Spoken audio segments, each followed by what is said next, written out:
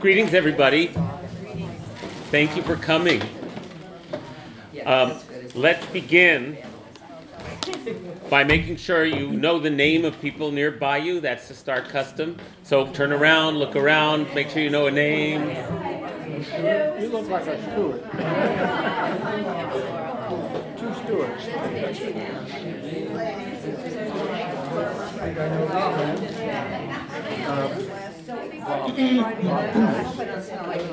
That's it, right. Hi, Jesse. Great. Okay. Jesse, there's room over here. Oh, no, someone's sitting there. Never mind. Bob's nice. He may be bringing Linda in, I guess. Fine. All right. Last week we started with the chant, and we thought we'd do that again this week. Yeah. And if anyone wonders why I sit on a stool and Jonathan doesn't, it's because Jonathan tends to stand through much of the class and I don't. And when he stands and I sit on the stool, we're about the same height then. You're tall. So last week, we said that we were going to start with just a little brief silence and a chant to sort of settle in each week. And someone said, could we do the same chant that we did last week? Because I can't remember it.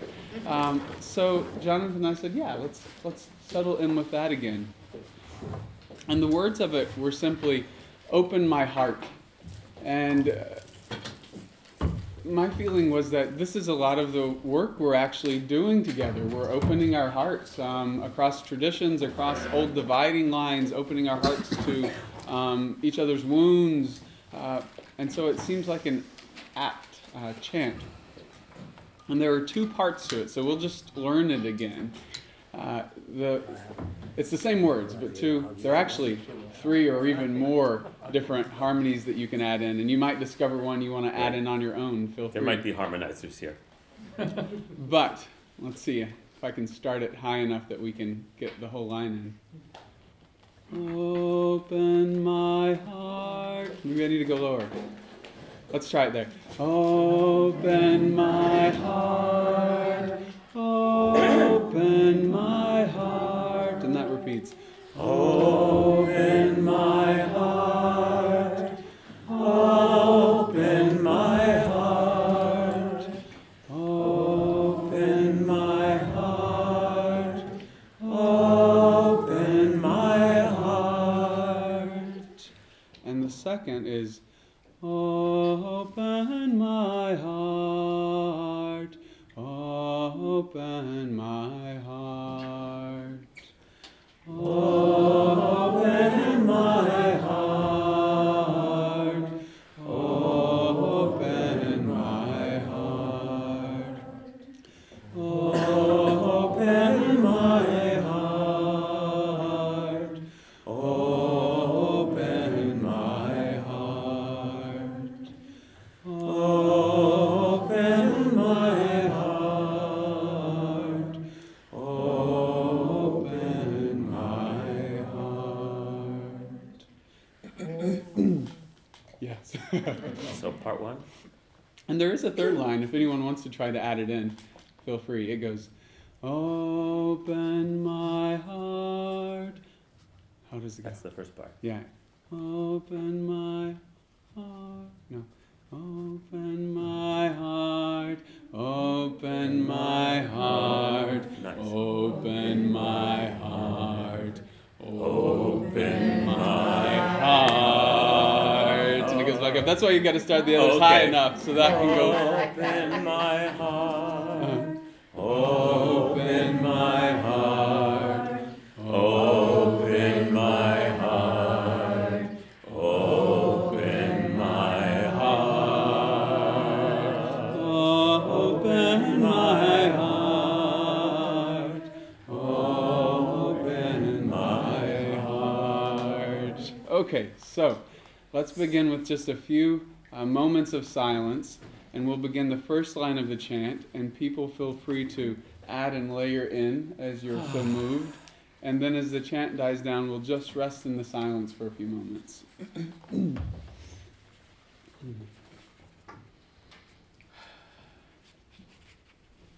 First, just taking a moment to notice your breath, this constant gift that we're given.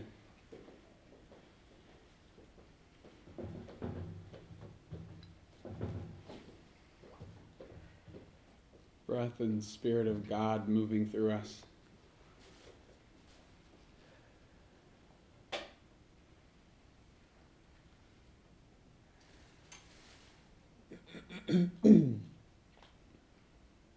And to notice your heartbeat.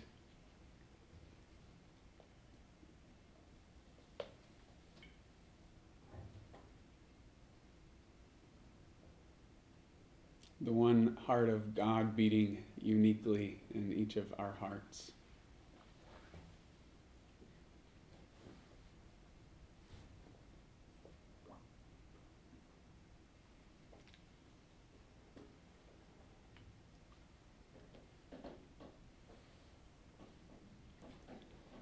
Open my heart, open my heart, open my heart, open my heart, open my heart, open my heart. Open my heart, open my heart, open my heart, open my heart, open my heart, open my heart. Open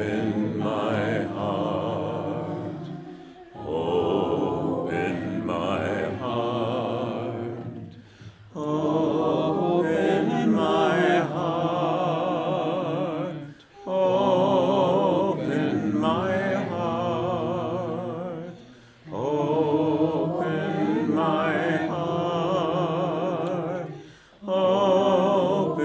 my heart, open my heart.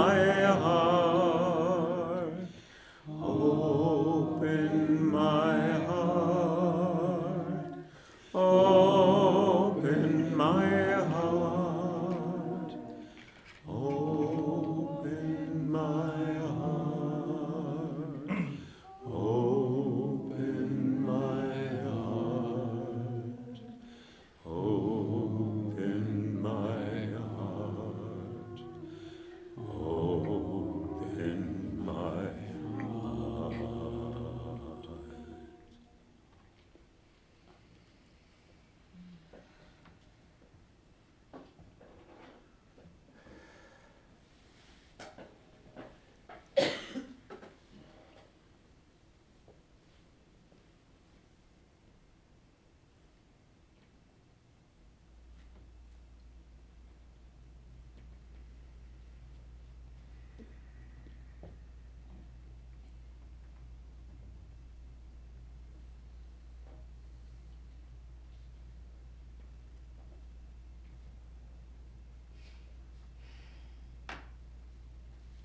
And while we sit in the silence for just a few moments more, you might try anchoring your awareness in your heart by imagining that you are breathing through your heart.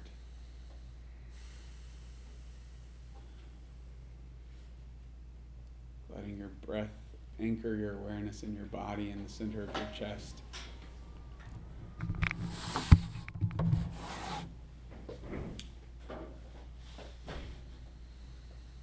Feeling your heart open, expanded.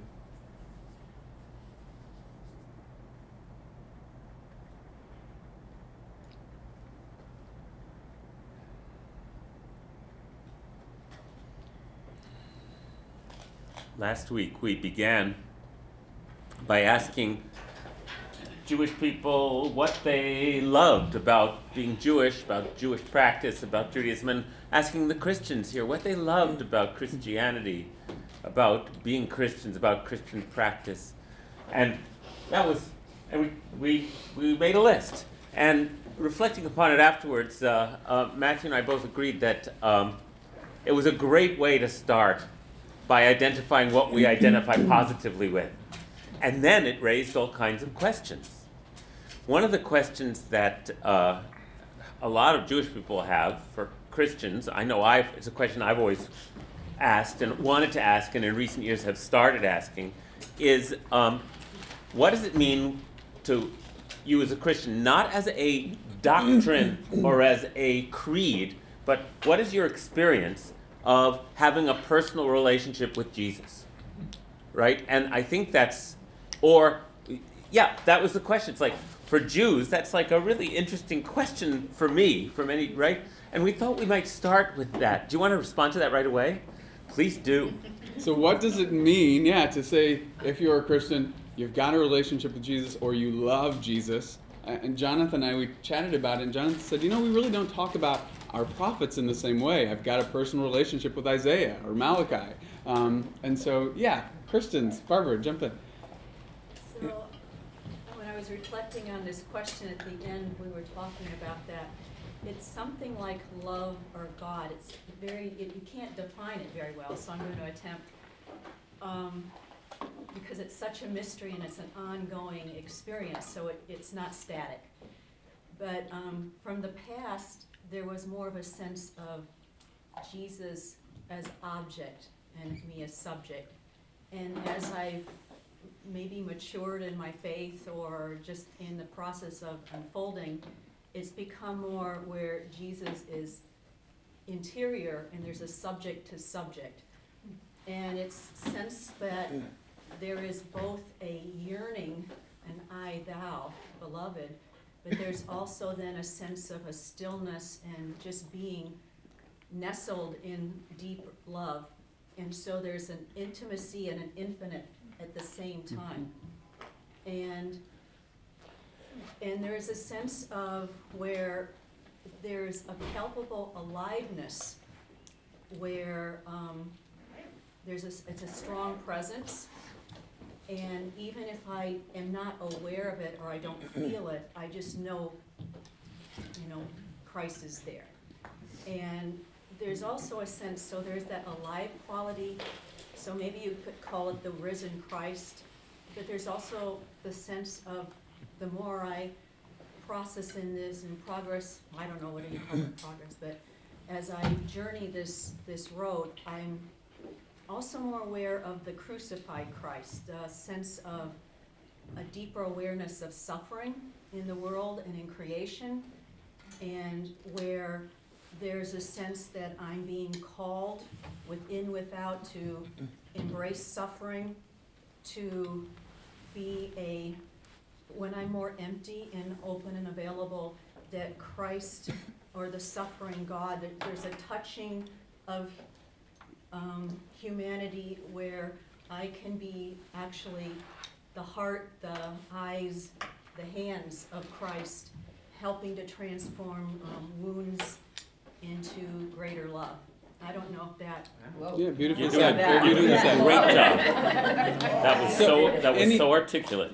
Before any other Christians respond, do any of the Jewish folk here want to respond to that description? Jonathan. I have a relationship with God. Now, that may immediately have some of us, as is our nature, saying, "Oh, well, I know what that means, and that's not the God I believe in. I rejected that God." But when I say I have a relationship with God, I have a relationship with an interiority, with a sense of grandeur. It's not a personal deity for me, but I've learned to call it God because I'm nestled in that. Yes. And so it's interesting to me to listen and say, well, how is that different from my relationship that I've nurtured and developed and been graced with over the years?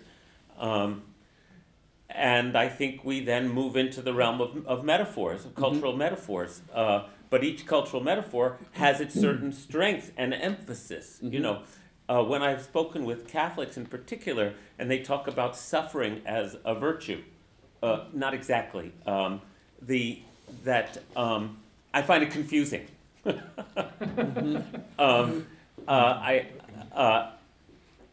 And so, and I'm interested listening to the idea of the different on the prism of what Christ is, the suffering Christ, the risen Christ, the baby Jesus. Mm-hmm. You know, there's so many ways at it that it's interesting that way to me. So those were my thoughts hearing what you were saying.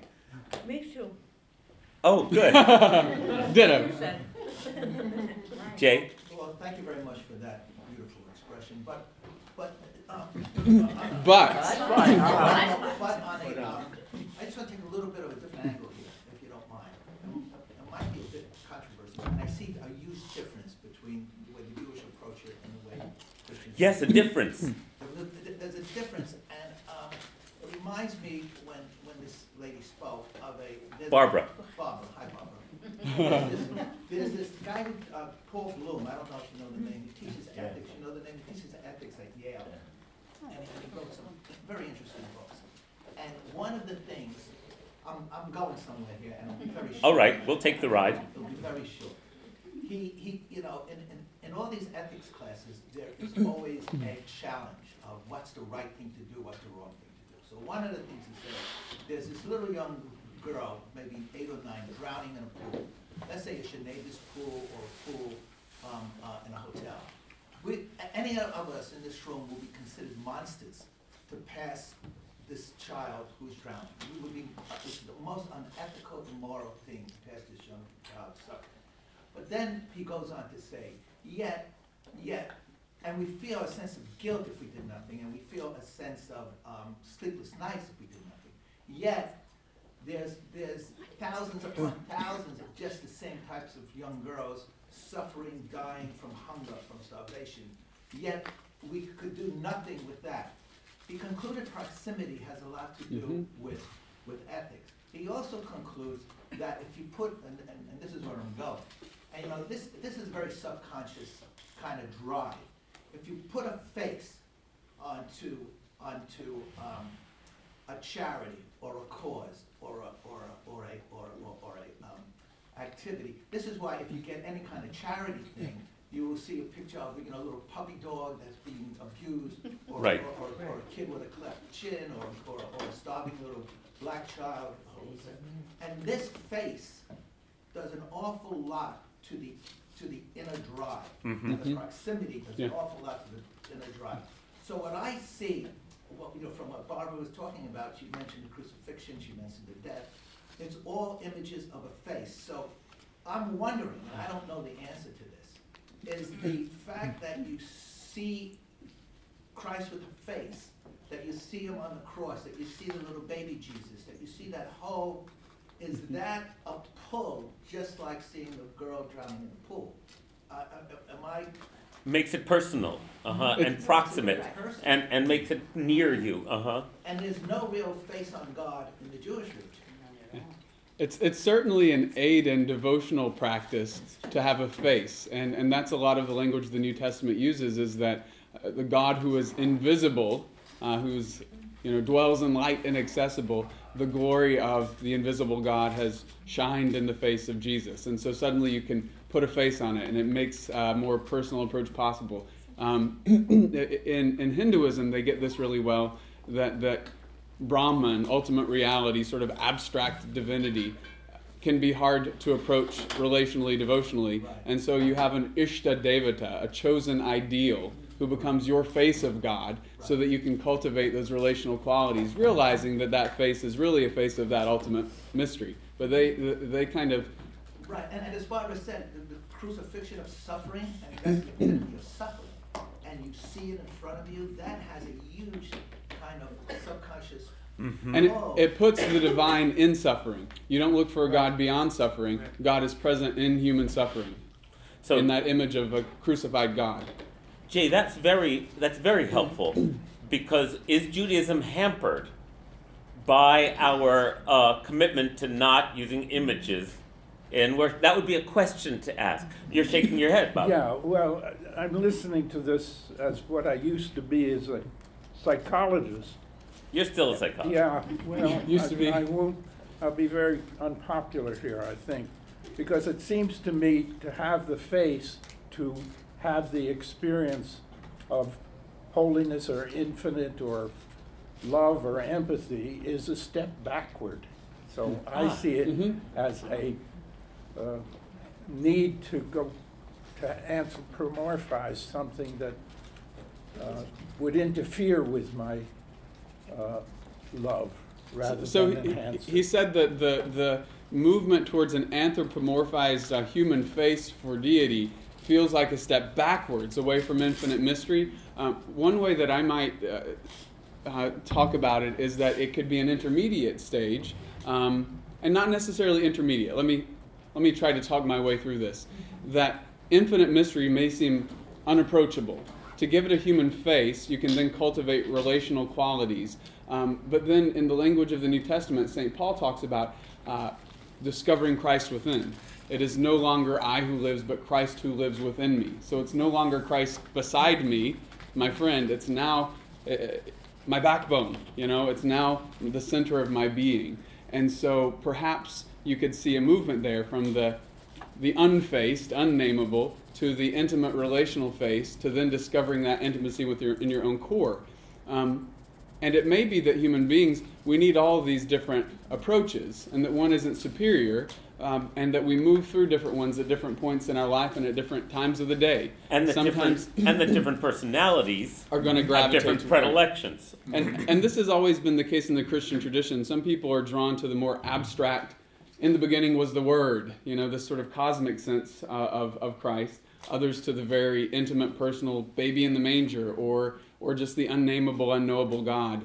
So, Barbara? options, yeah. I guess I would like to maybe clarify it, because again, it's beyond words. You could have my experiences both at the same time. There's the infinite, that's indescribable, undefinable. It's not containable. And then there's also a sense of a tenderness, an intimacy, a yearning for at the same time. It doesn't have to be either or. It's a both and. I And understood both. that, and it's very beautiful. I don't see the need for the face. Right. Why And not? that may be that Why not? you may not have the need for I the don't. face, and another being We have might. the tradition of the study of the Torah and the practice of love in the Jewish tradition, and I'm saying that seems for me To be Bigger. sufficient. Should be sufficient. Is there a way that you could say the Torah becomes Right. the face of God? I suppose, but worshiping We'll get to it everybody's as too. an object that would not be the highest way for me. Right. So even marching it around the synagogue and loving it that way is almost too much personification Yeah. of the object, almost. Yeah. Thank you, Also, thank you. I want to So- jump back here to Jenny, Okay, we'll get to and everybody. then We'll get to we'll come back. We'll get we'll everyone get to in. everybody. I think each person has made very good points, and having grown up from a tiny baby in a church with beautiful stained glass windows, I see this picture of Jesus just as he was kneeling on In the garden. top. Yeah, And, and mine. However, realistically, I know that having been born where he was, there's very little chance he was a He looked like that. He looked like blonde or Right. So the face sometimes, for instance, when I say the word peace, and peace helps me to get into a proper frame of mind to receive whatever I can receive, or say what I can say. I see that picture that I saw as a little child, and yet when I think of the Holy Family, I will say, Mary, I don't think of a blue-eyed blonde, Right. as you so often see the pictures. I think more of the famous painting, but it actually, in my heart and soul and mind, I'm not needing that face. Right. It's more, as Barbara said, a feeling that's almost indescribable, that floods you or makes you mentally and physically aware of your absolute dependence on the strength. At least I'm probably the oldest person in this room. And Maybe. what you're, as you go through life and experience the ups and the downs, which everybody does, without that strength, I don't know how people exist. Mm. And I think if it helps people to find a face, they should use it. If they don't need it, Well, I agree. God still hears what you're saying. Ah, Thank you so much. Beautifully said. Bill's been waiting, yes. Yeah, the giving a face, I find in the Jewish tradition, it's limiting. By giving it a face, God a face, it limits Mm-hmm. who God is. I agree with, Straight out of the second commandment, right? that's right, that's the basic way I feel. And I also respect those who do need a face for God. Well, and that's interesting. You respect those who do need, and need is even a word that has a kind of a Derogatory. Yeah. well condescension to it, Right, Yes. right. and Maybe that that's has been the state of Jewish Christian debates for centuries and Right. centuries. You know. Right. Well, okay. It's nice that you need that, Yes, but I don't. exactly. So it has that in. But, it But- Didn't mean. I know didn't. you didn't. I know you mean it didn't. that way, We're I the plead reason. guilty. If it's like Hillary says, if I'm a moderate, I accept being a moderate. That's right. No, but the point is, in this class, we're finally looking at shared origins, different paths, and that's fascinating. Stu, and then I'll go back around this way. I just want to say that I was a Jewish atheist. I got married to a left-wing Irish woman. Former Irish Catholic. And on Yom Kippur, we were often hiking in the mountains. And then I became also aware of Roman Vishniak. And Roman Vishniak, with his stuff of the Holocaust and the people who He was a photographed photographer. there, that face to me brought me back into Judaism. Mm. So you as a photographer, Bob, should realize that we do it. And you know, we're talking Jewish. I'm Jewish. Mordecai Kaplan said, there are Jewish communists, there are Jewish atheists. Somehow you're connected to this tribe in some kind of a way. So I'm expanding the concept of Of a Judaism face. in that sense. Uh-huh. Thank you. So the face of the little boy that Roman Vishniak took in Poland brought you back. Well, that goes back to what Jay was saying about how the faces were wired to respond to face. That's fascinating. So I'm aware of a couple of things. First of all, I don't know how we got kind of on this face thing. Is Yeah. it because Jesus was also human, therefore he has a face? It's interesting. It wasn't where I thought we were going to go, but here we No, are. you never know. Because I don't. That's kind of not one of the main Yeah. problems for Yeah. or ideas for me that I don't quite That's get. because you Well, disappoint. well, let's steer No, beyond no, the face. a Jay, little. don't interrupt, please. So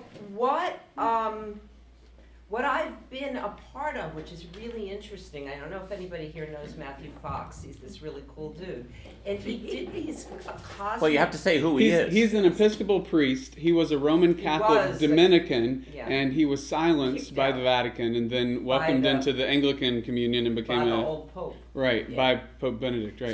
So now He's an Episcopal priest, and he teaches a school of Christian thought that he calls creation spirituality, Right. which is very much what's that? Right, and deep ecumenism. So anyway, So he back does over. these things, he used to anyway, called cosmic raves, which was really this very ecstatic state of experiencing Christ energy, I guess is what he called it. It had nothing to do really with the face. Right. It had to do with the energy that I think I heard you talk about, not particularly Mhm. what it looks like. And I'm interested in Judaism. We have many names, different names for different qualities of God, Mhm. correct? What are they? what do those represent in terms of, it's not a face exactly, but it's a quality? Yes, Adonai attributes. And El. Each of the names of God represents in Jewish spirituality a different attribute of divinity, which similarly, like God the nurturer, God the lawgiver, God the sustainer, God the, so yeah, that they, and all of those attributes. Is there one for God the sufferer? That is a great question. Yeah, it's Jesus.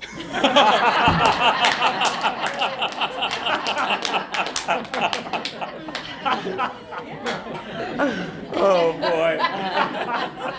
I That would be an think, interesting addition to the prayer book. well, that is such a great answer. That's a great answer.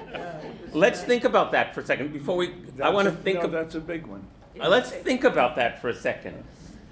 The one who shares our suffering. Yeah, God the compassionate, God, as it says, the one who, the healer of broken hearts, from the Psalms, the one who bandages our wounds. There is. But, and then there are this, so now I'm just thinking out loud. When the Jews went into exile, one of the Which exile? exile? Huh? Babylonian? Which exile? Oh, sorry. When the after the Roman destruction in the first century, Okay, yeah. and that exile, the rabbi said that Mother Rachel is weeping for her children, and they identified the Shekhinah, which is the indwelling presence of God, which has very many feminine attributes, overtones to it, as having gone into exile with her children and weeps with them over being exiled. So that is the suffering, the God who suffers with us. It's the Shekhinah who comes with us into exile.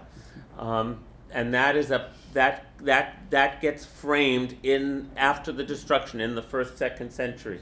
I'm so glad you brought that up. But that's different. It is That's not. someone who suffers for us, not, for our suffering. Right. Not someone It's the who mother suffers weeping for her us children. by suffering. With us, Right. as opposed to for us. That's different. It's That's different. Desiree, nice and loud, please. This also translates in Catholicism to Our Lady of Sorrows. Sure. And the Shekinah and the Blessed Mother in many people's belief system are the one Mother Goddess, which also translates into what is the Holy Spirit. So if you're worshiping the Trinity, and it's all one, and you're a Jew, and you're worshiping God the Father from the Trinity, it's still all the same. So as coming from the outside as a convert, this is something that my mother has tried to explain to my siblings who are like, oh my God, she's rejected Christ, she's a Jew, what's going to happen? Desiree grew up Catholic. I grew up Catholic, and that it's easy to find movements where the feminine divine manifests as Shekinah, as Our Lady or Blessed Mother, in all these different things. So we're all looking to the same source and giving it all different names. And in Christianity, very much the image of Sophia, of Chokhmah in the Hebrew scriptures, wisdom, carries over into the New Testament scriptures, and Jesus is sometimes seen as an embodiment of wisdom, who's always personified as a woman, as the divine feminine. And Jonathan and I have been talking, there's been so much interest around the divine feminine in both Jewish and Christian traditions that we want to do a whole separate series just looking at all those images. So we won't spend too much time there today, but we want to really come back to that in depth. And we want women to teach that with us. Yeah. Just to be clear. So I want to say, hold on one more minute, because I really want to pursue what Susan said, because I'm confused about it, and it's one of the nubs of the issue. It's like, in Judaism, God doesn't suffer for us. It's a different story somehow. I'm just fishing around. The Shekhinah suffers with us, weeping. as she watches her children leaving Jerusalem and travels with us, even though the temple's been destroyed, God's exiled presence is still with us. And in fact, but it's different, as Carol was saying, than the God who suffered for our sins. Do you know what I'm saying? Right, but it's also suffered with and as us. Right. You know, it's a different. So it's not the mother suffering for her children. There's still that sense of separation. I'm suffering because they're suffering. It's I am them and I'm suffering as them. Right. Oh, I am. Right. Okay, so then it's not that different in that regard. It's God coming into human form to suffer with us. As us. As us. In total identification Right. with. Total identification. Wow. I want to pull back to something. Any more thoughts on this? Diane had something she Gail. wanted to say. Well, this is not about the suffering. This is about you need a face and I don't. Oh. Okay? When my daughter was maybe 6 years old and in school, and she came home and she said, okay, I know this isn't true, Mom, but some people say that God is a man who lived a long, long time ago. How old is she? She's 6 or 7. So, okay. Yeah, so I launched into my experience of God, and she listened, and then she said, okay, I know it isn't true, but I'm going to believe that God is a man who lived a long, long time ago, because the rest was just, way Too abstract. And so I think rather than saying you need it, I think it's like an entry point. I mean, Nicely put. Nobody rebels against their parents when they find out that Santa Claus is not real. Sure they do. You lied to me. I hate you. Really, kids do that? Oh, kids do that. Yeah.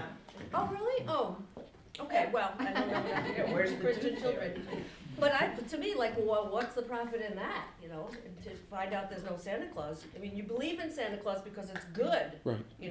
And most people in my experience, make the adjustment to this. They turn Santa Claus into the spirit of Christmas, the spirit of loving and sharing and giving, which is nice, also nice. And I think people make that transition.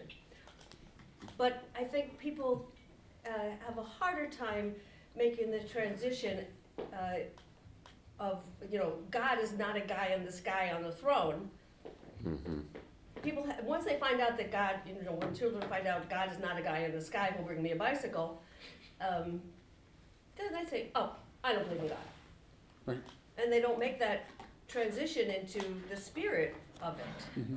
So I think and I think perhaps people who look at Christians and say, oh, you need Jesus, but I don't understand what people mean by that. They don't understand that, as you so eloquently explained, the transition to the spirit. Gail had something. Barbara, you're responding. Barbara, why don't to you this, respond right? to that directly? It's like the presidential debates. Because No. perhaps even Christians might kind of see who is kind of more of a higher level of understanding. Oh, those who need Jesus as some kind of a subject to help. As a them crutch. do things. It's a crutch. And then there's many different layers of Christianity that would say there's both the, what's the word, apophatic and the cataphatic, where you can include the many images of God, of nature, of people, of scripture, of so many faces. Which word is that? So the Christian tradition historically, they're big Greek words that distinguish between two classifications of prayer. Apophatic prayer, which is sort of unknowing prayer, stripping away images, feelings, objects, and then cataphatic prayer, which is prayer that uses images and concepts and feelings. And so sometimes it's also via negativa, the one that strips away, and via positiva, the one through the images. So those are the two ways into prayer. So everything is included or nothing, is way beyond any definable, and yet everything can also be a reflection. And so that is a way of understanding. It's not like you need a face when perhaps you understand God and Christ is so much more beyond an image of a word, even in scripture, or an image of a face or an image of an icon, and yet it doesn't exclude. It's, everything is included here. Yes. Right, and. those two prayer Uh-huh. forms aren't traditionally ranked. It's not that the way of negation is higher than the way of Yeah, affirmation, right. but that they're two mutually interacting ways into Wow. mystery. Well, I think Gail's been. Gail's been, yeah. Okay, go ahead, Carol. Hold on. No, go ahead, Carolyn. All right. I just want, I'm just getting here. Our God does suffer. Our God suffers in Torah all the time. That's true.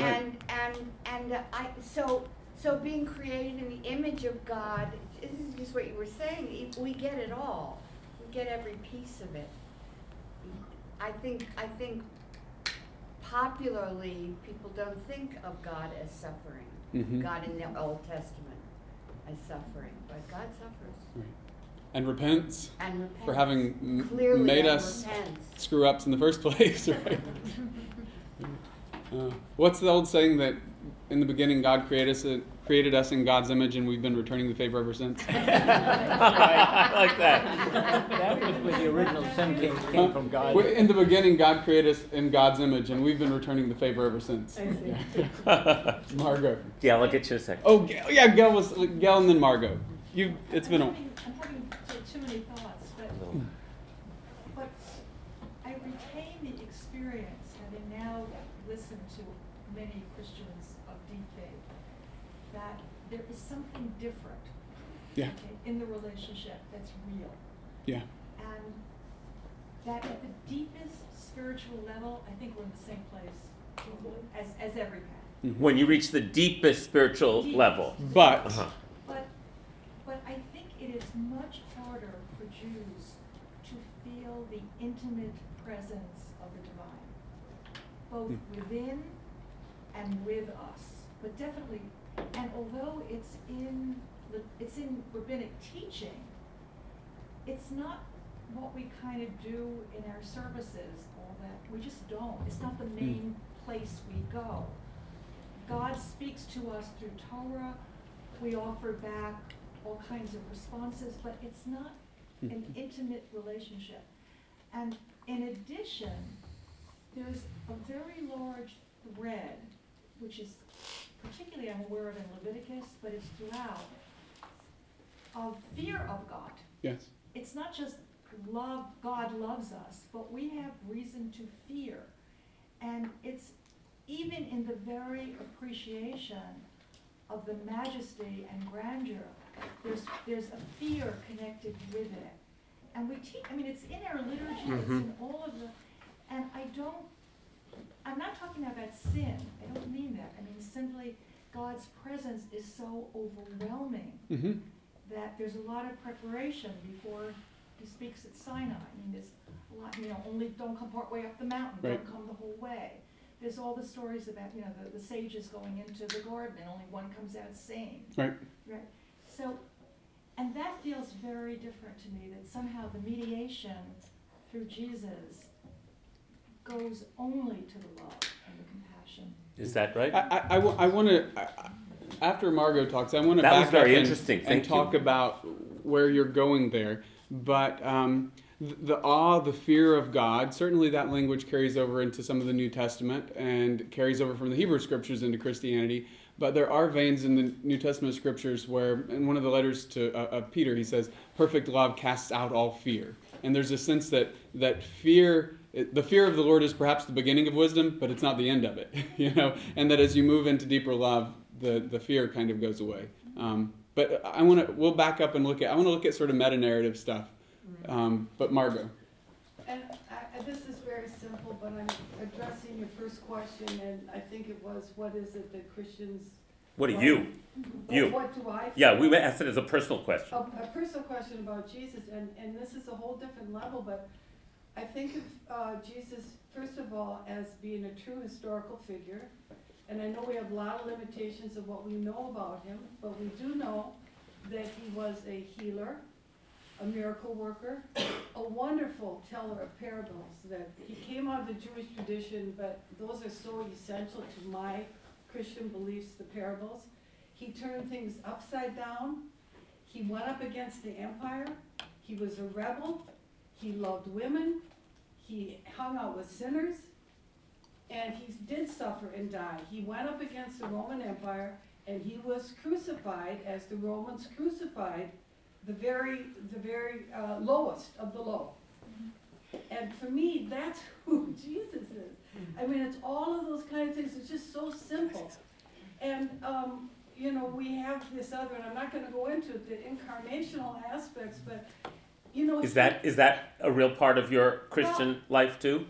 Yes, the fact is that there we had 2,000 years ago, somebody who walked the walk, talked the talk, showed the way, took on a divinity in the sense of we all have that possibility to do.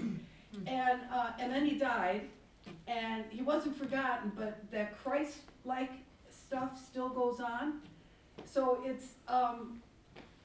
it's not like just liking a Martin Luther King and admiring.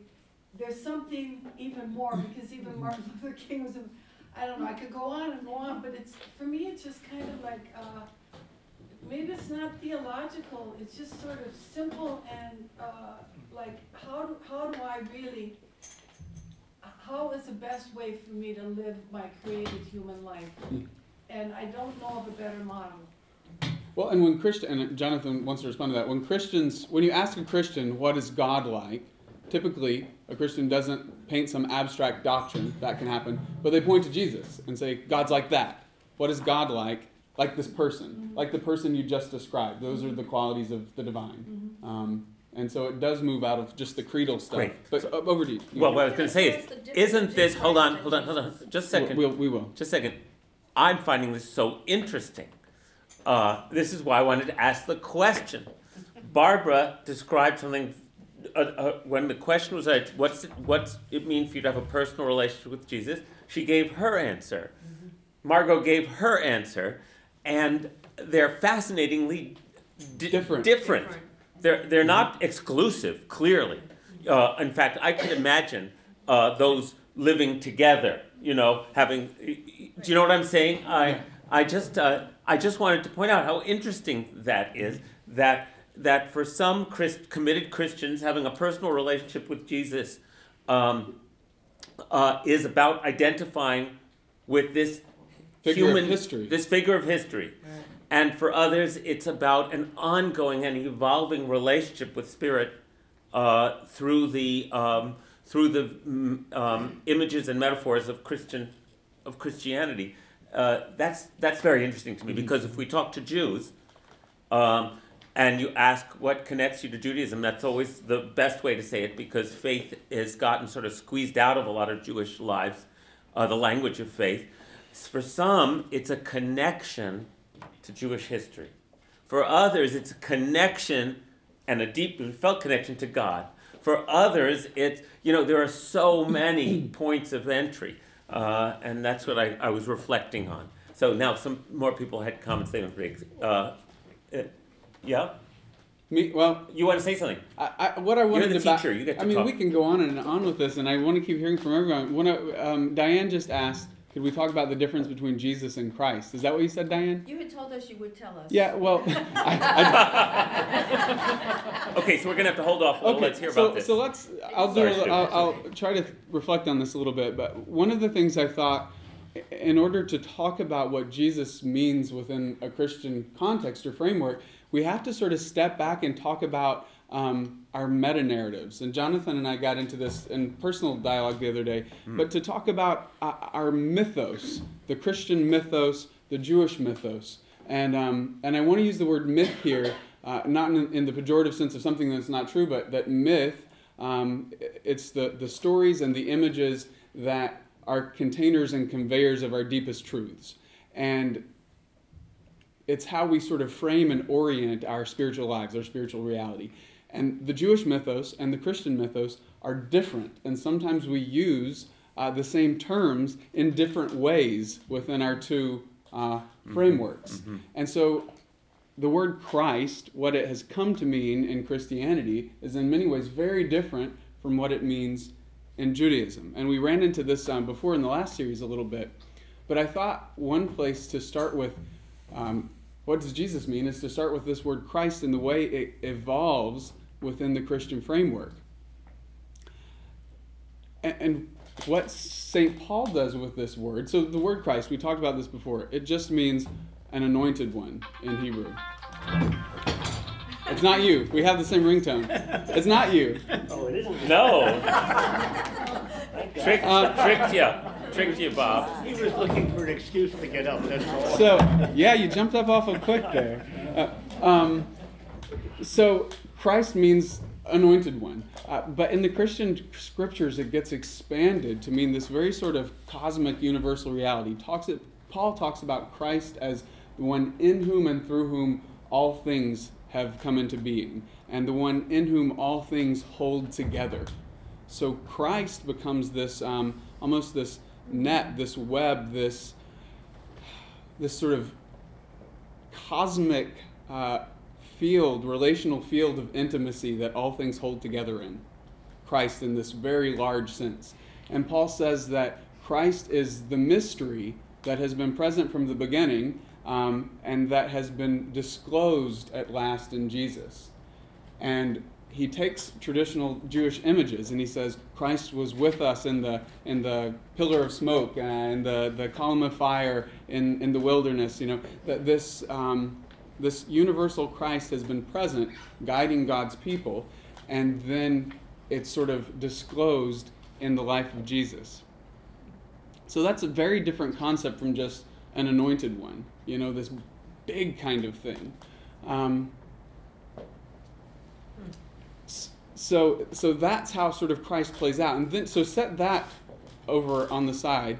And then the other thing that Christianity does, it sees throughout the course of the narrative of the Hebrew and Christian scriptures a deepening disclosure of the heart and will of God that's happening. And this comes back to our theology of covenant, our mythology of covenant, we could say. That God made a covenant with Adam and Eve, our first parents, then renewed, deepened, made a new covenant with Noah, then made a new covenant with Abraham, called a people into being, then at Sinai calls a new covenant into being with the people. And so Christianity sees that story continuing, but it sees it as progressive. It's the revelation of the heart and will of God deepens with each covenantal disclosure. And what Paul would see happening is this mystery of Christ that's been hidden throughout the ages is coming into fuller and fuller manifestation. And so Christianity takes that mythos of the covenanting God and sees a new covenant initiated in Jesus. And you'll often hear Christians say Jesus is God, which is actually not entirely accurate Christian theology to solely say Jesus is God, because that's, if you stop there, it's a heresy in the church called Docetism, which only affirms the divinity of Jesus, that he was fully God, and it denies the humanity. What Orthodox Christian theology has taught, not simply Jesus is God, but Jesus is the full and perfect union of the human and the divine, which has a little different edge to it than just saying he's God. He's the full and perfect union of the human and divine, and that in this sort of progressive disclosure, that's what history has been moving towards from the very beginning. God has been moving into deeper and deeper union with creation through humanity in each of these deepening covenantal relationships. And then in Jesus, you see the full and perfect union of the human and divine achieved. And then the idea is that Jesus initiates a mystical body of Christ that then continues unfolding. And so there's a new covenant that initiates a new people, a new body, that is the body of this, you know... That anyone can join. Yes, that anyone can join. And it plays on the earlier scriptures that say that the light that God has been cultivating in Israel is ultimately for all people. And all nations will stream to God's holy mountain and, you know... What does Isaiah say? You shall be a light unto the nations, and release the captive from the dungeon, and open the eyes of the blind. And so I'm telling you this to say this is a Christian mythos. This is the story, the framework. I'm not saying this is literal truth or absolute truth. We all have our different mythology.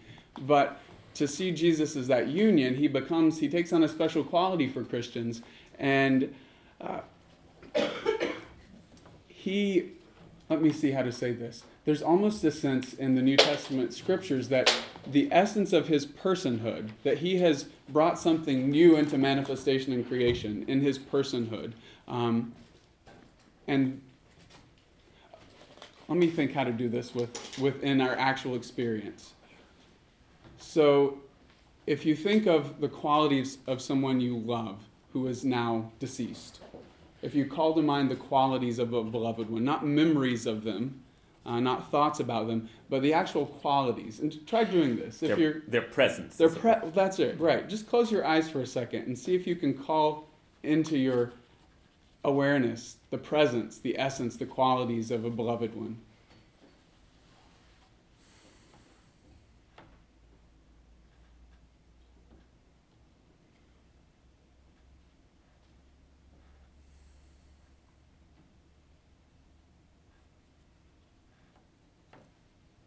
Do you get a little sense of that, some of you? I was thinking of my dad, the qualities of his essence, who's no longer here with me. So there's a sense in the Christian story in which the personhood, the tincture, the essence of who Jesus was, is still available, and that the qualities he embodied, St. Paul lists these as the fruits of the Spirit, gentleness and patience, compassion, love, that these qualities that were manifested in the heart of Christ, that are the essence of his personhood, it's still accessible. You can still access it.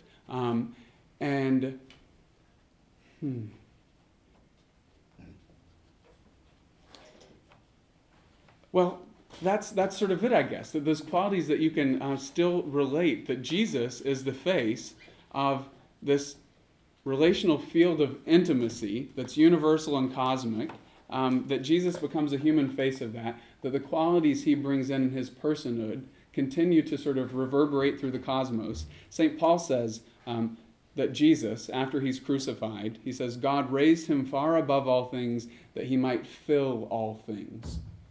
So there's a sense that the personhood, the qualities of Jesus, now fill the whole universe. It's a beautiful sort of image. So I wanted to throw that out as sort of part of the and just jump in. What's the job of God then, if Jesus is doing all that? Right. Well, if the idea, if God is disclosing God's heart through the unfolding of creation, we're here manifesting the heart and qualities of God in time and space. We're the disclosure of the heart of God. I'm going to take a run at that, but go ahead. Couldn't you, if you could just say what you said about Jesus, about God? Right. I'm not understanding where there's a difference.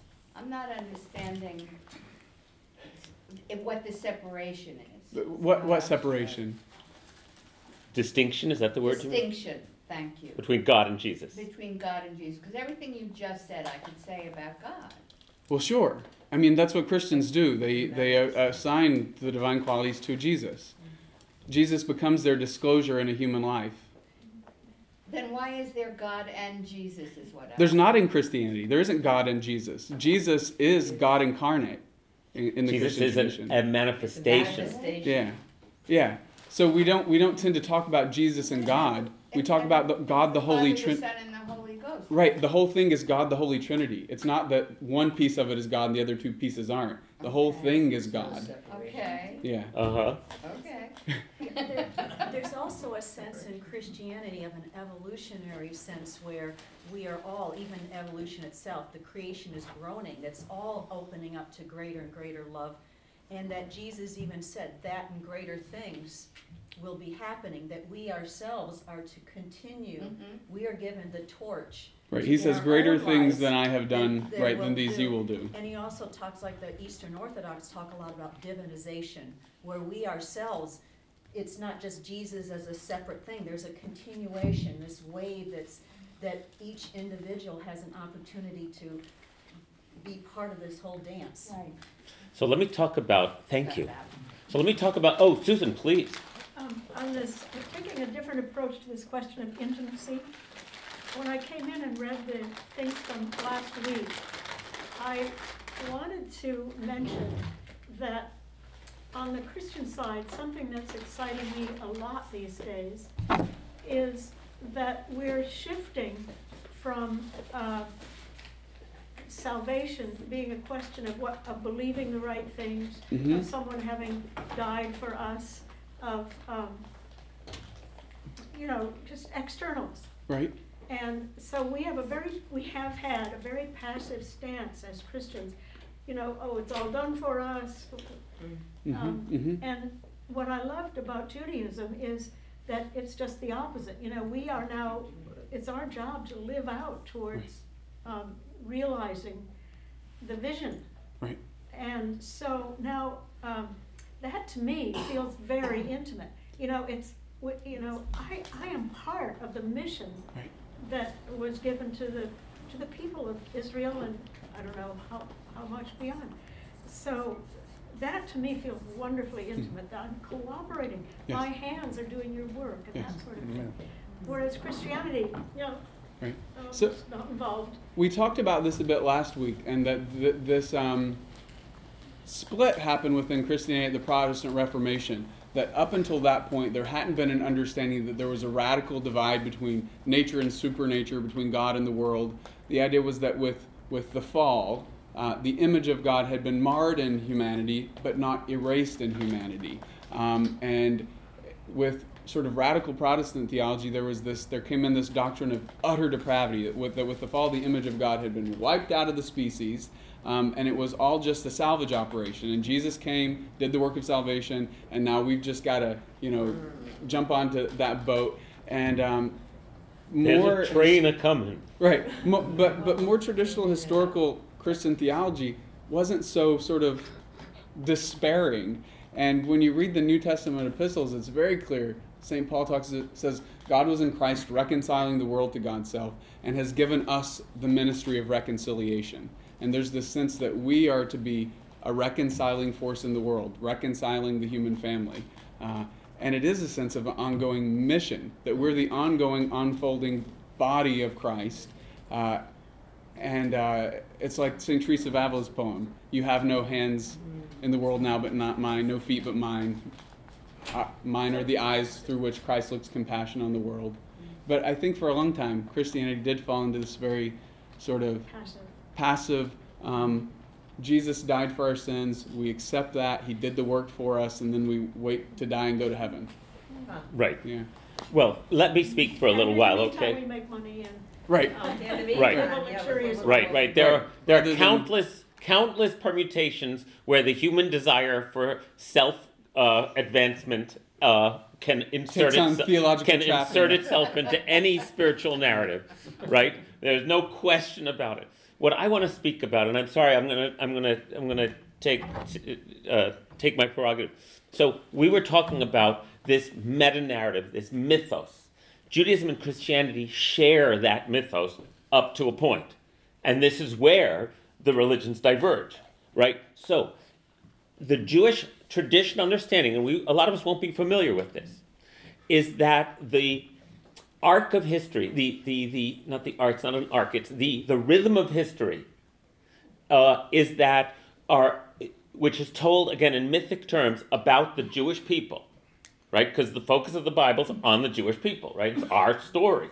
Is that it's a series of coming together in moments of we finally got it together with God, and then losing it, and then coming together again. And that rhythm is the traditional Jewish understanding of the Bible, which is not a superficial reading. Why? Because everything in the Torah is, the numbers of everything are important. So there are 10 generations between Adam and Noah. And there are 10 generations between Noah and Abraham. And so on. Abraham and Moses. Right? Because 10 is a big number in the Bible, whether it's the 10 plagues or the 10 commandments. So you look for 10s. They're going to tell you something. And 7s and 40s. And 7s, 40s, 3s. Yeah, absolutely. So Adam and Eve in the garden are in a state of union with the divine. They eat from the tree of knowledge of good and evil, and that that divine union is shattered, right? And they have to leave the garden. Oy vey. Oy vey. 10 generations, when you count, 10 generations later, human beings have become so disconnected and so depraved that God says, I've got to start over. Finds Noah. And after the flood, when they come out from the ark and a new covenant is formed, the covenant of the rainbow with Noah, it's in the rabbinic mind, that is the moment when things have come together again. And then it starts to deteriorate again. Until God says, I've got to disclose myself, and this is so important. I have to disclose more of my intentions for the world to some human being, Abraham, my friend. He's called Abraham, my beloved, my lover. And with the covenant with Abraham and the intimacy that Abraham shares with God, right? God says, I've got to talk to my friend Abraham about the depravity down at Sodom and Gomorrah. And then Abraham says to God, will not the judge of all the world deal justly? What if there are righteous people down there and you're killing them? In other words, in this meta-narrative, in this mythic narrative, God is looking for company, right? God is looking for human company. God created us in God's image so that we might meet God and disclose, I want to use that word, disclose God's presence to the world that's been created. And so with Abraham, there is a moment of, once again, Intimacy. Full union and intimacy. The descendants of Abraham go down to Egypt. Pharaoh doesn't know God. They don't remember. And the story of the Exodus is the next level of disclosure of God into the world. God discloses God's self to the entire people and covenants with them.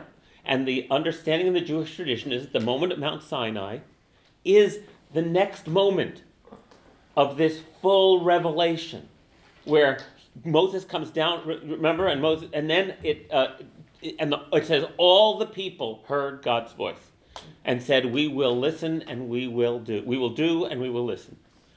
And receives the Torah, which in the Jewish terms, again, is the template for how to manifest God's will in the world. And then the golden calf happens almost immediately afterwards. You can see the rhythm of this, right? But this isn't my story. This is Rabbinic Judaism reading the Torah. This is how we've read the Torah for 2,000 years. And it's shattered. And once again, Moses has to go up on the mountain to get God's forgiveness and get God to reveal God's energy, Adonai, Rachum v'chanun, compassionate and long-suffering. And Moses comes down with the second set of tablets, and his face is radiant, right? So once again, unions, but then 40 years of wandering. The next time in the rabbinic mythos that it finally all comes together is when the temple is built in Jerusalem. And if you read that Solomon dedicates the temple and the divine presence finally is resting again with the people in Jerusalem. Another moment. And then what happens? The temple's destroyed. This is the first exile. Right? It's not really the first exile because in the rabbinic mythic telling, we are in a constant cycle of exile and reunion with divine consciousness. Right? That's Jewish history. Not Jewish history. That's Jewish mythic history. Is the constant cycle, Jonathan, just up, down, or is it deepening in disclosure? Is it spiraling? This is what we're talking about. It's spiraling. So this is where we were having this I never understood this before conversation, which is that when the second temple is built, once again in the Jewish mythos, it's restored, the union, and all is well. But then the destruction happens. And there are two responses. First of all, you should know that because of Isaiah and other sources like that, where it says, you shall be a light unto the nations, and all the people shall grab onto your cloak and say, let us all go up to the mountain of God, and the knowledge of God will cover the earth as the water covers the sea. This is all in the book of Isaiah, right? So the Jews have a mission. the Jews of antiquity have a mission. They are actively proselytizing throughout the Roman Empire. They are not just a bunch of people in Jerusalem giving Rome a hard time. There are Jewish communities all over the Roman Empire who are actively proselytizing because it says we're supposed to.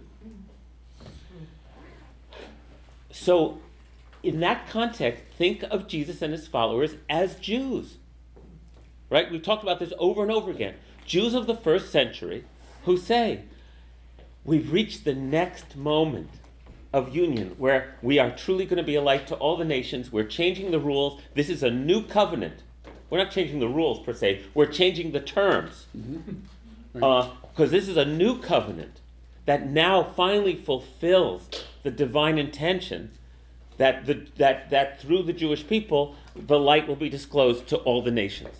Right? And when he said this to me, I went, oh, now I understand what Christians mean by that. They see this progression as an evolution of greater and greater divine disclosure that culminates in the new covenant through Jesus. Which isn't the first new covenant. There's been a new covenant here and a new covenant here and a new covenant here. The newest covenant. And then our beloved Muslim brothers and sisters, they get the next chapter of the disclosure. They have another. That's right. They say it's the end. They say it's the end. There's no more. They say there's no more. Right. But they were smart enough to say, and that's it. we left the story open-ended. Well, so first of all, having this conversation, the Jews never extended, the Jews who remain Jews never extended that story to some newer covenant that is the covenant of Christianity. And yet we shared that those first Christians were Jews, and they were speaking to the world as Jews, understanding mythic history as Jews. Does that make sense, everybody? Yeah. This was a new insight of mine that I'm sure other people have had before, but now I had it. So, talking to Matthew, just 1 second, Jay, and then I'll recognize you. So, then our conversation went to was, in a way, so the Jews continued to proselytize along with the early Christians. They were competitors at that point, because the Jews hadn't abandoned this idea that it's our job to be a light unto the nations. That idea was abandoned historically once Christians became the rulers of the Holy Roman Empire and actively suppressed Jews who were trying to proselytize. At that point, most of us grew up with the axiom that Jews don't seek converts. Does that ring a bell? Yeah. In fact, if you're taught this stuff, if traditionally someone would have to come and inquire to study Judaism 3 times and be turned away. You were supposed to turn this person away 3 times. And if they came back a 4th time, you could teach them. This probably emerged as a result of Jews fearing for their lives, because there were plenty of undercover agents. So if they found out you were willing to convert someone, then you know. Right. So then historically, once the Christianity gained the reins of power, Judaism, we essentially had to close ranks. Right? And I was thinking, when I was talking to Matthew, and I want to think out loud with you, that in that sense, we Jews limited ourselves because as we need to survive, right, against imperial power, and we probably lost something in the process. On the other hand, we gained something as well, because not having the levers of power, we came to cultivate an understanding of powerlessness, as it were, an outsider's ironic understanding, what it takes to maintain ourselves and survive, a humility in a certain sense that Christians might have trouble maintaining. They certainly had it in the beginning when they were being persecuted and suppressed, but then they got the power. But I was thinking that, my goodness, never have I understood before what a Christian means when they say, we're just the next step, right? This is a look at the narrative of the Torah, and then when you actually read the rabbinic interpretation of this progression of exile and reunion, then you understood it, I think, for the first time. They're mythologizing as Jews. They're mythologizing as Jews, and they are taking the Jewish teachings to their denouement, which is it's for all the world. That's what it says. Okay, Jay? Yes, getting back to a butt. I think I said... Getting back to what? The butt. Oh, the butt. No. I think, I'll repeat what he says. I think this power change happened in the 3rd century when Constantine made it. This change probably happened when Constantine, Yeah, this shift started happening. 4th century. Persecutions ran through the 3rd century. Exactly. And the thing I just want to understand, I understand the cycles, you did it beautifully, but this last cycle, I think it could be argued that the rules have changed drastically. As of when? With the Christian story. As when the Christians came in power. But that's not part of the mythic cycle. Yeah, but it's part of the Christian cycle, isn't it? Part of Christian history. Now, the coming into power and merging with Roman Empire, that's like a fluke of history. It's not part of the mythology. Well, in a way, you could say it becomes part of the mythology. Because it becomes a mechanism to spread the good news to the entire world. But that's simply the fulfillment of the new covenant that Jesus brings to the world. So maybe I'm missing something then, because when you said the rules have changed, I'm looking at, well, now the Sabbath is a Sunday, not a Saturday. Right. Now you don't have to eat kosher food, you could eat kosher food. Now the covenant with Abraham with the circumcision, you have to be circumcised. Right. But those are rules that right. no longer exist. So the rules... Those rules became superseded. The idea was new covenant, new rules. And there's stories in the New Testament narrative. One is St. Peter, who's keeping kosher as a good Jew, and he won't eat with outsiders. And he has this encounter in which he encounters the Spirit of God in these Gentiles and doesn't know what to make of it. And then he's given a vision, a dream, in which he sees a sheet. He says it was as if a sheet were dropping down from heaven, and it's covered with food considered unclean. And a voice says, "Kill and eat." And he goes, "No, Lord, God forbid it. I've never eaten anything unclean in my life."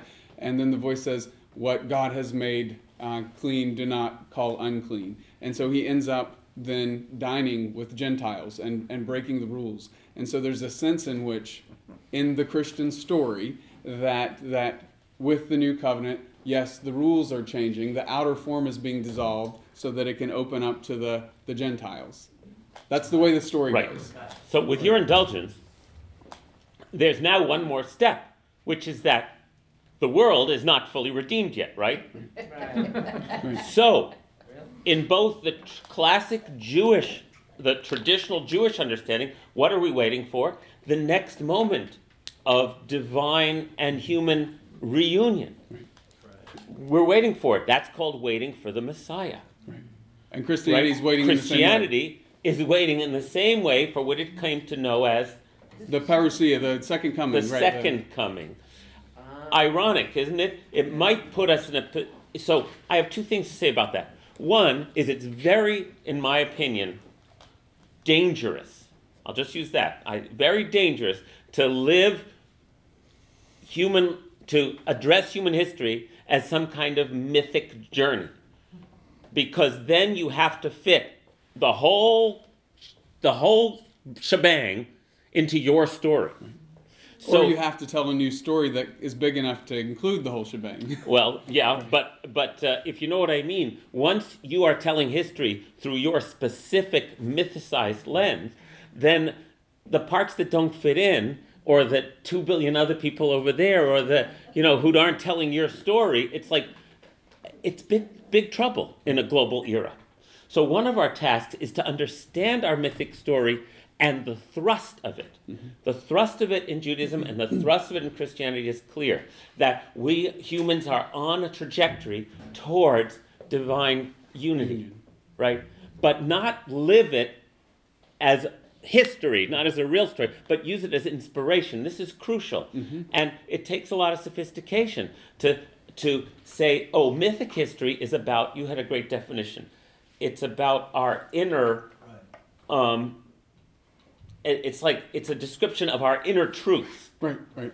You know, stories, images that can express truths, not stories that are not true.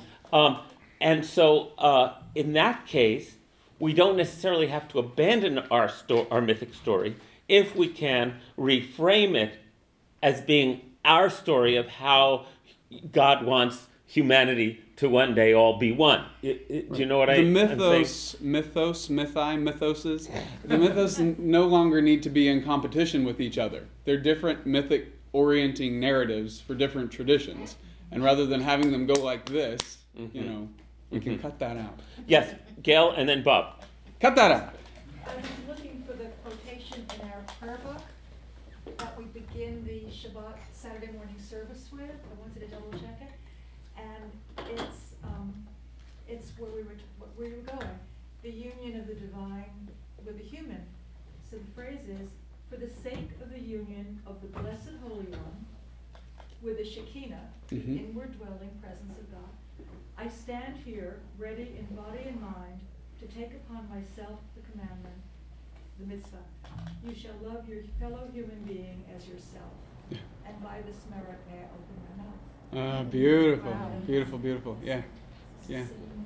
Thank you. Same. The language that I'm trying to think of verses that express that mythic. It's what in Christian theology is called teleology.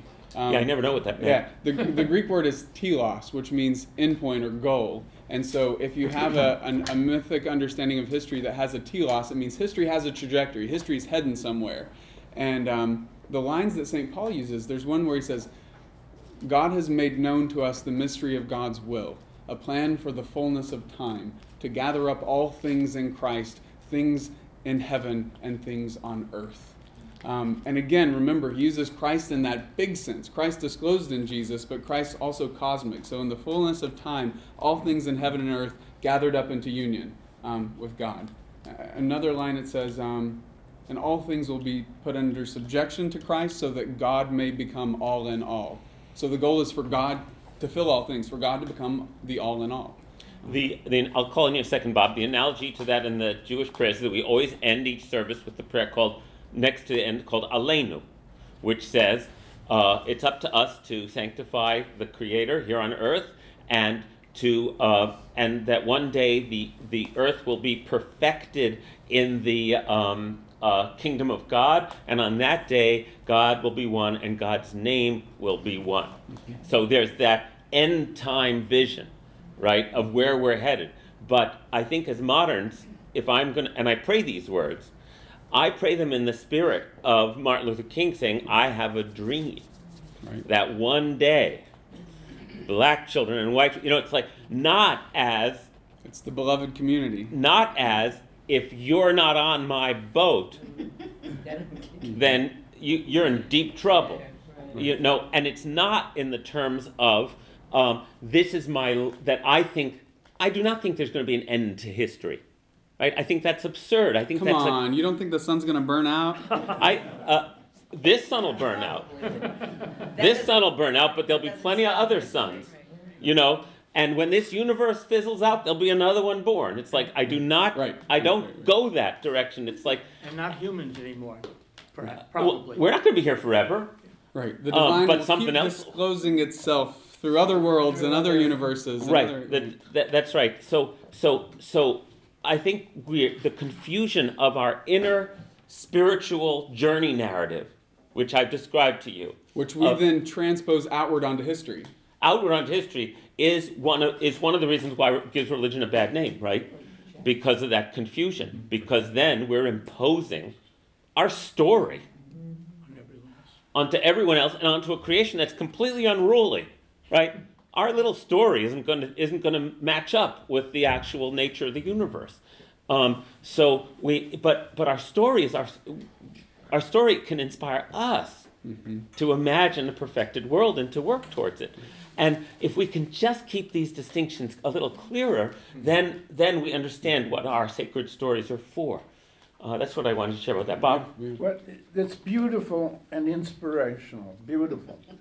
But I'm waiting, is there a schedule? You talked about the 10 generations Is there a schedule? Yeah. Yes, I love the generational. Well, part Both of it. Jews and I Christians want historically have numbers. loved making schemes about how things are going to unfold and Right. happen. We'd And have we're to usually write- always inevitably wrong. We'd have to write a new Bible that, see, because the Bible already mythicizes history, right? The Bible is a mythic history. So we would have to write our own, and where people are doing it all the time. This is the age of Aquarius. This is this is the new age is happening now. People are doing that all the time, but no, we have the artifact of the Bible, but we don't have a continuing narrative since.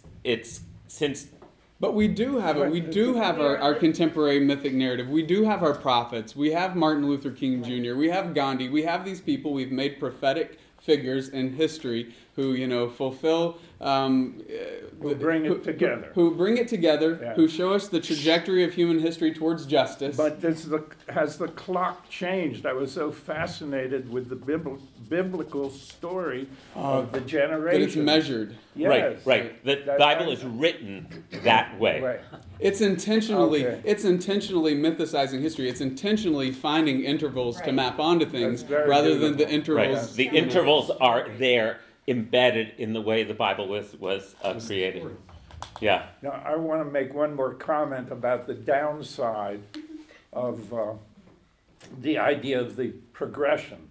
Yes. Yes, because it's very important to have the inspiration and very important to have a sense of movement and direction and progress.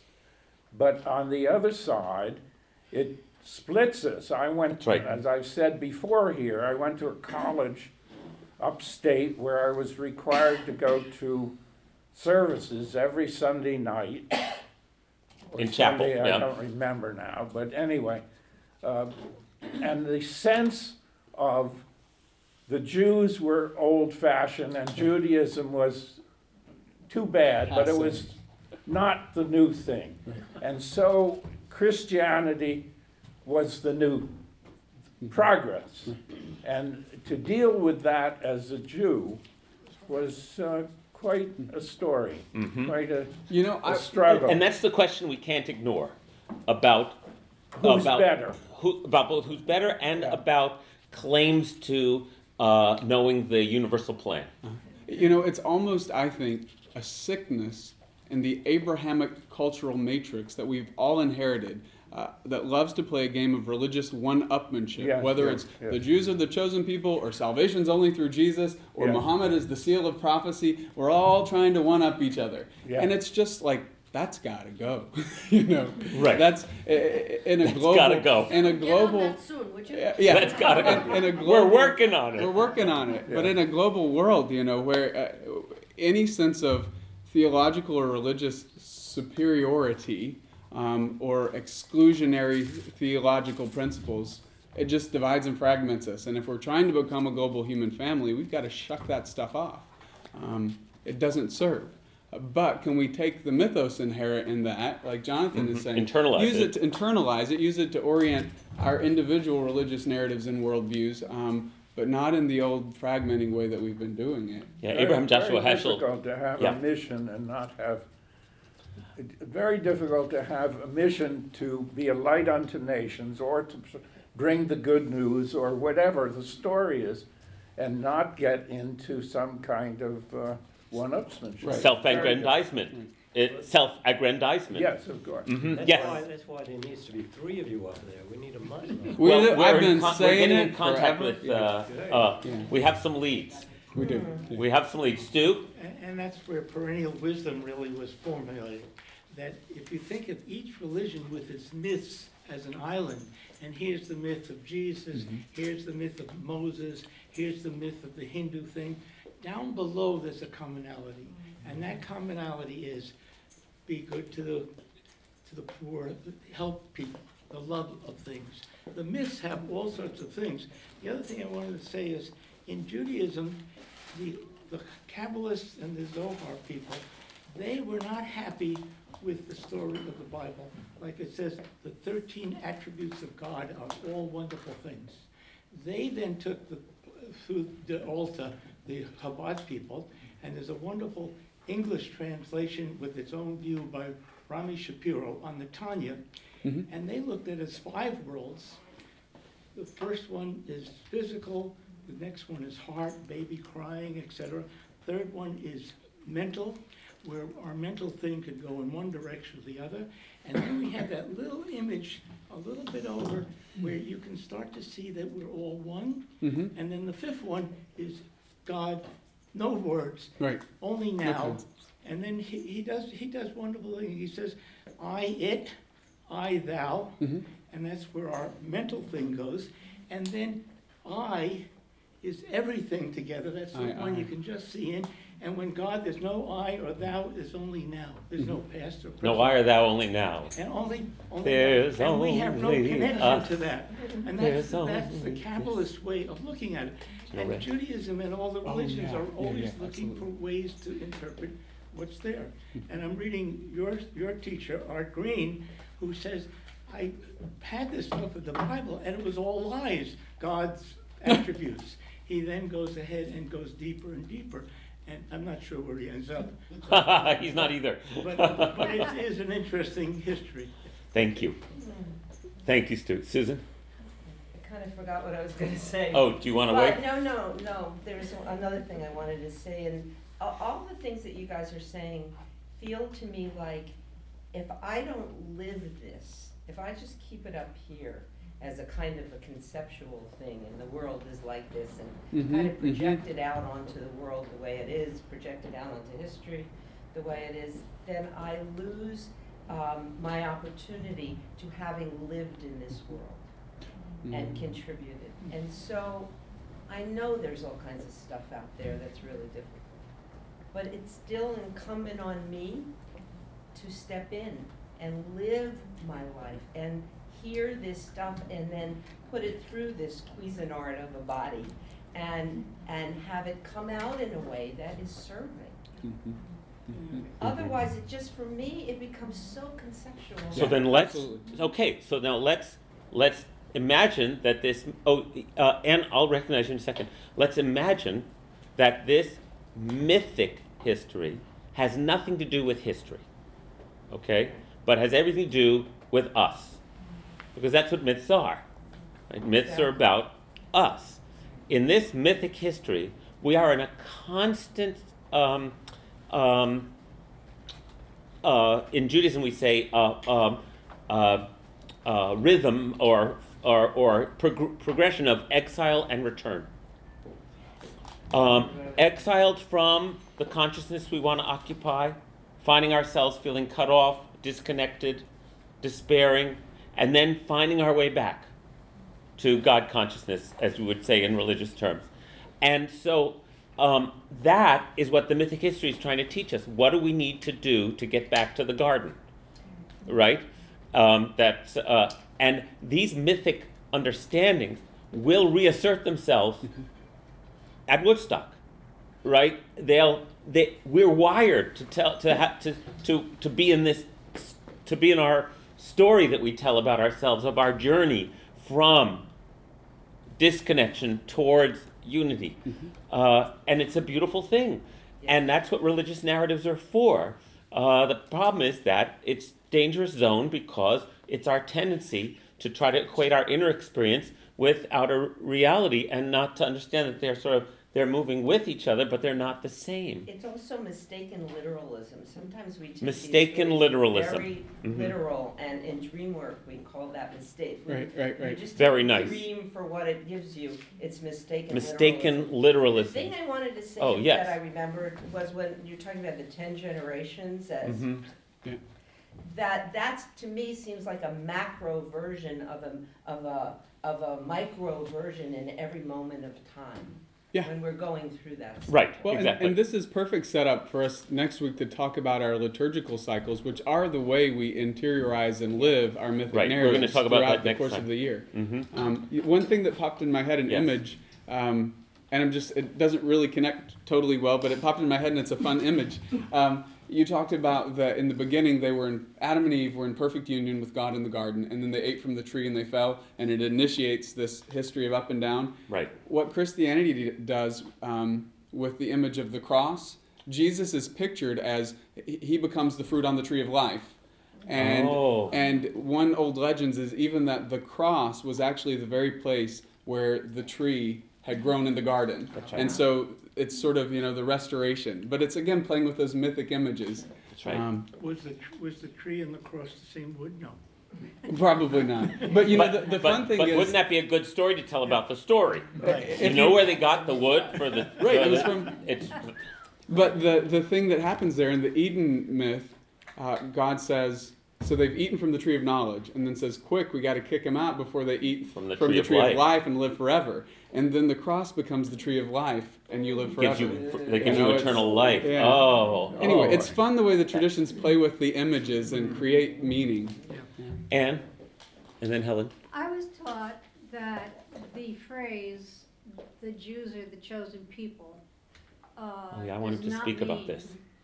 That The Jews are the chosen people does not mean does not mean that they are the people who were favored by God, because just let me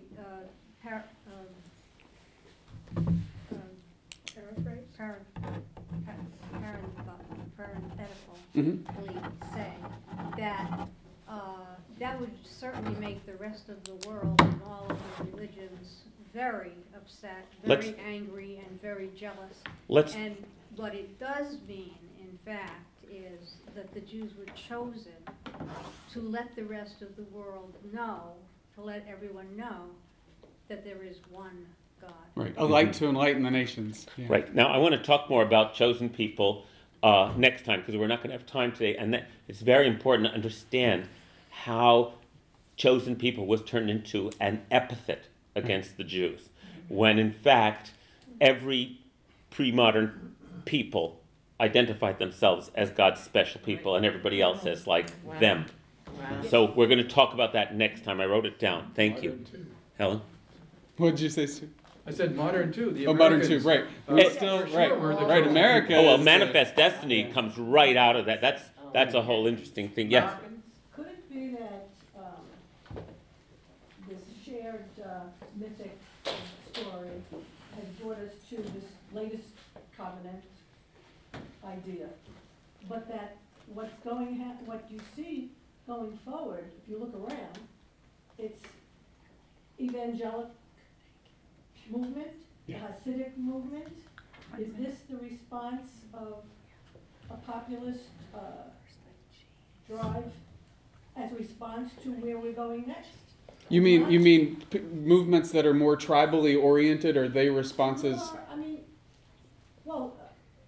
We talked about how the Jews did not proselytize, but definitely the Hasidic movement is proselytizing. No, they're not. No, they proselytize to Jews, Helen. Right, right. Oh, no. Only to Jews. They are completely for the old. They in their narrative, everyone else are bit players. What their job is to reach out to Jews who have fallen away. It's those crazy Jews for Jesus that do that stuff. That's the other. I was wondering about the people, sort of like in politics right now. What are the people looking at? Well- Are they looking at this kind of intellectual kind of stuff we're talking about? I can't answer that question, Helen. Those are interesting thoughts, and I don't think we can even begin to address them from this context of what we're teaching today, except to say that this is the way human beings behave. We either try to transcend our desire to be special and to make sure we have the most and that we're safe, or we focus ourselves on trying to preserve ourselves and not worry about. It's the human story. But Well, and in a world rapidly becoming a global world where our old comforting lines and boundaries are being erased and eroded, that's a time where the response goes in one extreme or the other. Either we say, wow, we're becoming global, we have to learn to live without some of the old lines and boundaries that have made us so comfortable, or we go, we got to dig in even deeper, we got to protect our lines and boundaries. Yeah. Right. Yeah, Right. yeah. But it's the nature of human beings. There's two short comments I want to say before closing. Then I want to hear if you want to say anything. One is that I think one of the things that I understood about when we talk about this mythic cycle of history, that when the early Christians take it on, they're taking it on as Jews, is why Christians might say, Jews, what's with you? You know, look at our sacred history. Get on board. Do you understand what I'm saying? Of course. Yeah. I never quite understood that, like why they talk to me that way. Why Christians, you know, but Because you got stuck somewhere. we got stuck somewhere, right? And in the world of these sacred narratives, I never understood that so clearly before. When you're living in that mythos, that logic makes perfect sense. And Makes you go, perfect oh, what? sense, Right. And you've because- got to be able to step back from your meta-narrative and from your mythos, you know. But within the mythos, it makes perfect sense to a Christian that there's something off with me, that I'm still like beating this old horse when that one is like galloped away ages ago. So that was a real insight for me. But the other thing I wanted to say, and that's very important to me, it's like I've never understood it like that before, is that yes, we're talking about, as Stu was saying, underneath all of our narratives, there's one shared reality. Yes. And that's all true. What's interesting about this course, especially That's for a me- narrative also. Yeah, that's a narrative also that most of us like and are hoping is true. That's right. But what I was going to say is, for this particular class, we're focused on the similarities and differences between Judaism and Christianity, and I don't want to lose that particular thing with the universal. Why can't we all get along? Or we all, which is that we were actually sharing the same story, and we're kissing cousins.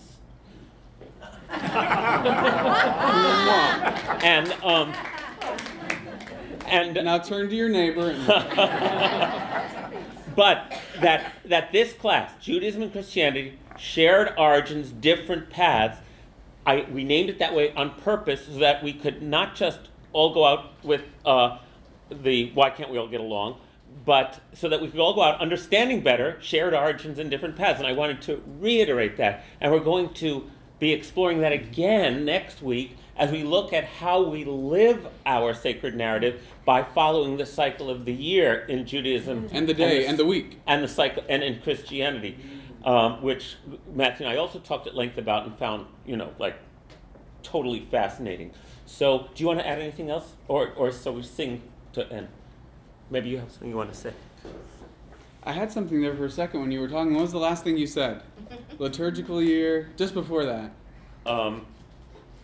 The differences. Right. One way to engage this sort of interfaith, interreligious dialogue thing is to play the lowest common denominator game. That's where right. we find, we got some basic ethics and basic sort of spiritual worldview stuff, and we'll just settle there. And you remove all the rich particularity. And I think what we're talking about is we'd like to find a way forward where we can, yes, agree on the universal, but not in the process feel like we have to erase all the rich diversity and nuance and interesting, fun stuff, So that's what I think we're trying to do, and I think we're doing it.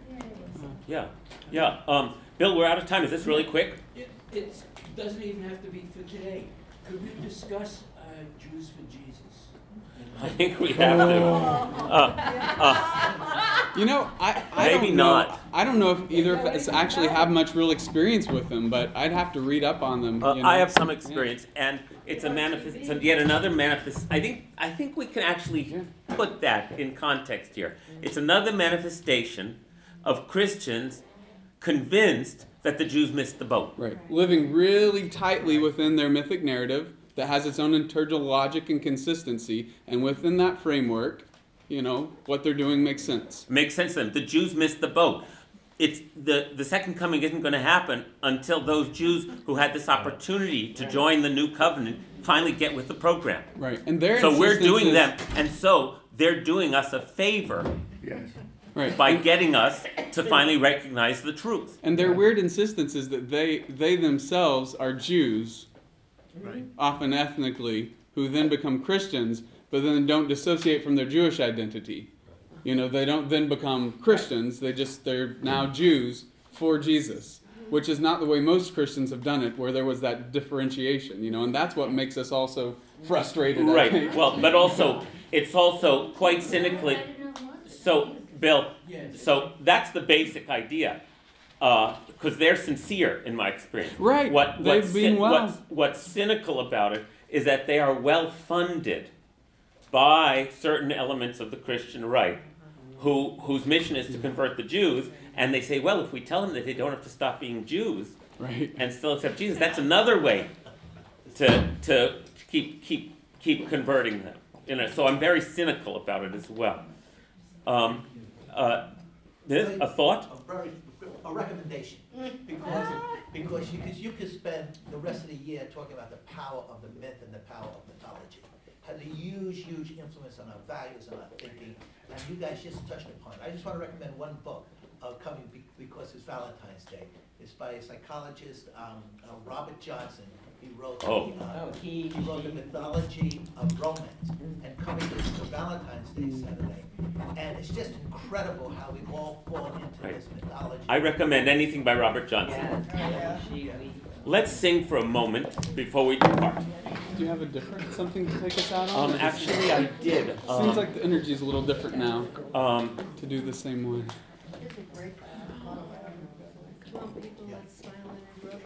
Come on, people now. No, I didn't bring my guitar in. I'll bring it in next time. I forgot because I got here late. Let's sit, let's breathe. The right thing will come up.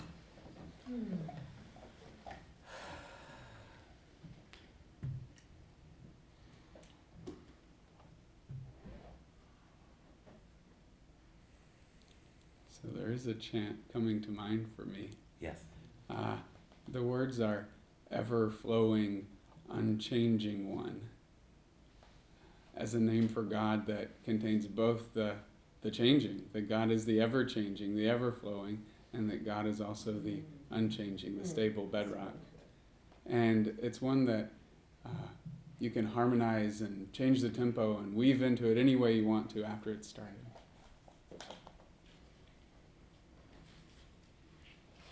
Ever flowing.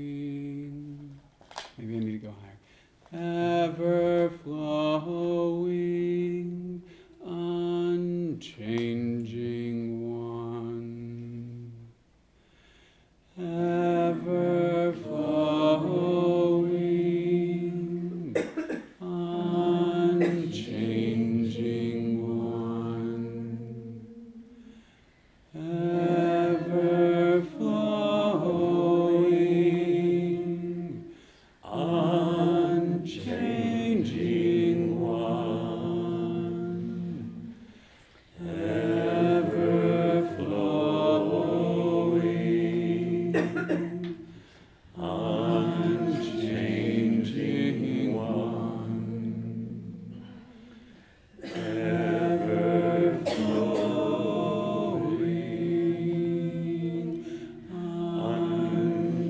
unchanging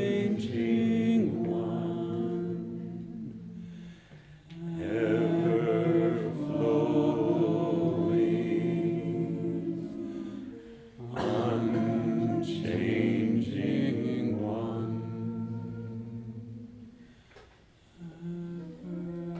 Unchanging